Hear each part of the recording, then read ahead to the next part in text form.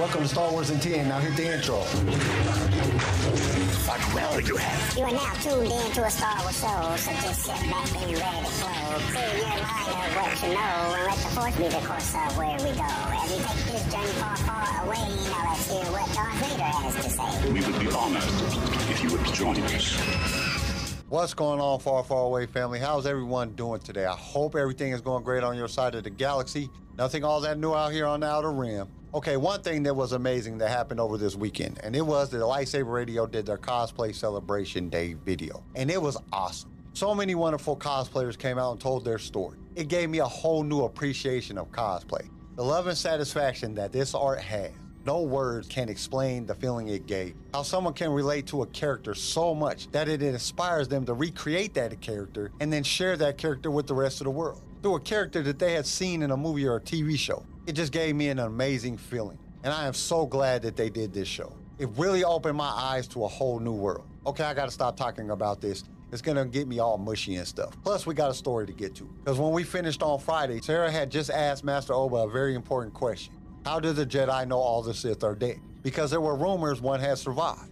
Now, I think Master Oba is about to explain how they know. But let's find out. With slow, plodding steps, he crossed the room and opened the door leading back out to the hall. The three Jedi who had escorted them there were all sitting cross-legged on the ground, silently meditating. They scrambled to their feet upon seeing the Ithorian emerge. You may return to your regular duties. Yes, Master, they replied, bowing in unison. Dismissed, the Jedi headed up the stairs to whatever tasks awaited them in the higher floors of the tower. Moving at a pace so languid it bordered on maddening, Oba led the way back down to the base of the tower and out into the gardens where at long last he stopped. They stood before one of the many monuments raised in the garden. This particular one was a white block of stone, 1.5 meters high and nearly twice as wide. The handles of 5 lightsabers were inlaid on the face of the stone. Beneath each was a small engraved portrait, presumably an image of the lightsaber's owner.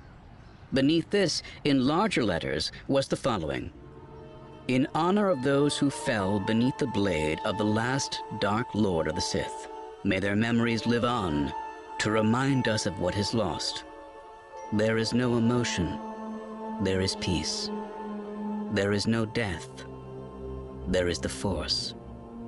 Jedi Master Valentine Farfalla. Jedi Master Raskta Lasu.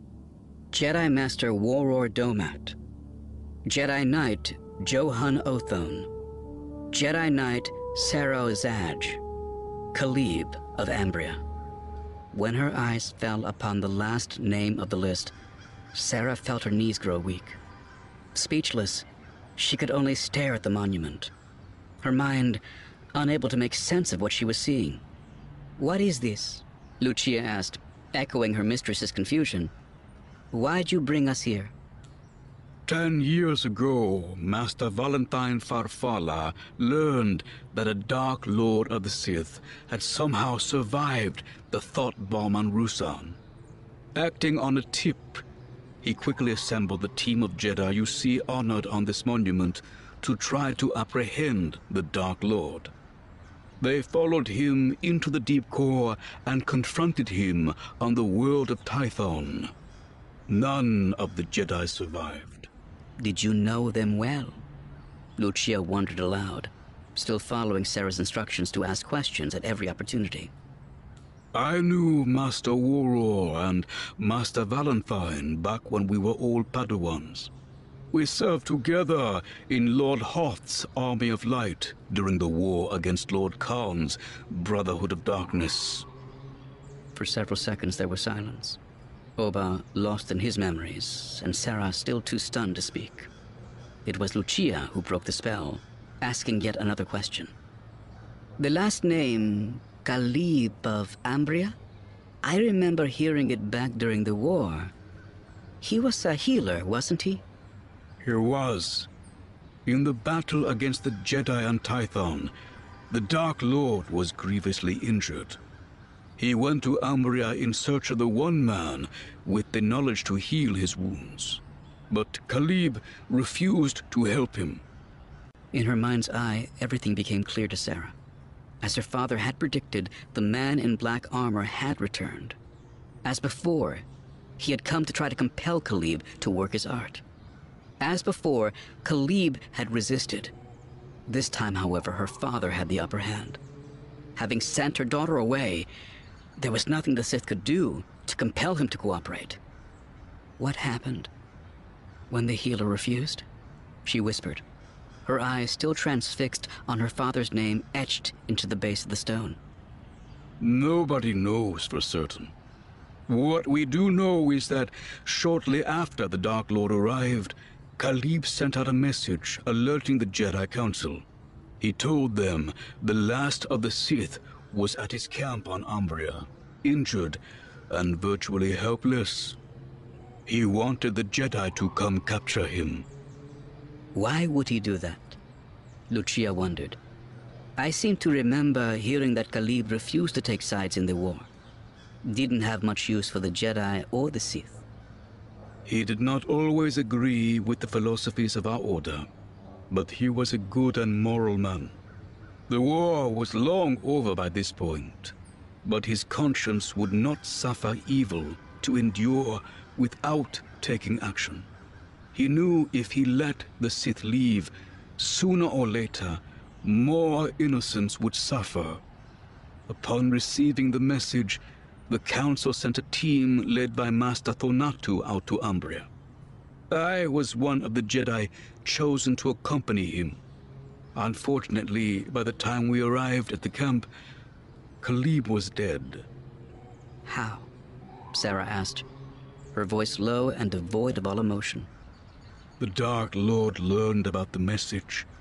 Driven mad by Khalib's betrayal, his injuries, and the corruption of the dark side, he butchered the healer, hewing him limb from limb. By the time we arrived, the Dark Lord had gone completely insane. He was still lurking around the camp, and he rushed out to attack us. One man against an army of Jedi. Master Thonatu was forced to cut him down to protect his own life. Sarah's father had been right. He had known the black-armored man would return. He had sensed the danger, and he had sent his daughter away. He had saved her life at the cost of his own, and in so doing, he had helped destroy the man Sarah feared more than any other. A flood of emotion swept through her. Relief, guilt, sorrow, shame. The next part starts off with Master Oba taking Sarah and Lucia to a monument in the Jedi Garden. This is when Sarah learns what happened to her father, how the Dark Lord had came to him for help, just as Khalib had predicted he would. But this time, the Sith had nothing to threaten him with, the whole reason Khalib had sent Sarah away. Then Khalib had sent a message to the Jedi, warning them of the surviving Dark Lord and where he was at. But by the time the Jedi had got there, the Sith Lord had killed Khalib and gone mad. Then he had attacked the Jedi that were forced to cut him down. And that's where this part came to an end. Now let's get to the quote for this week, and it comes to us from Michelle Obama. She said, "You may not always have a comfortable life, and may not always be able to solve all the world's problems at once. But don't ever underestimate the importance you can have. Because history has shown us that courage can be courageous, and hope can take on a life of its own." Just ponder that. Basically what she is saying, life isn't always fair. Sometimes life is really hard, and you can't carry the world on your shoulder. But don't look at yourself like you are unworthy, because you are important. It only takes a little hope to spark that courage that will give you the power to change the world. Take the Rebel Alliance. That little spark of hope gave them the courage to conquer the Empire. And it will take for you to believe in yourself and have enough hope in your heart that will give you the courage to fight for your dreams to come true. Okay, that's all I got for this episode. Join us tomorrow for the next part of this story. We hope to see you there. Thank you for listening to Star Wars Intent. Tune in next time for more Star Wars adventures. If you would like to listen to other episodes of the show, you can follow us on all major podcast directories. If you enjoyed the show, we would really appreciate a 5-star review. Once again, thank you for listening, and may the Force be with you.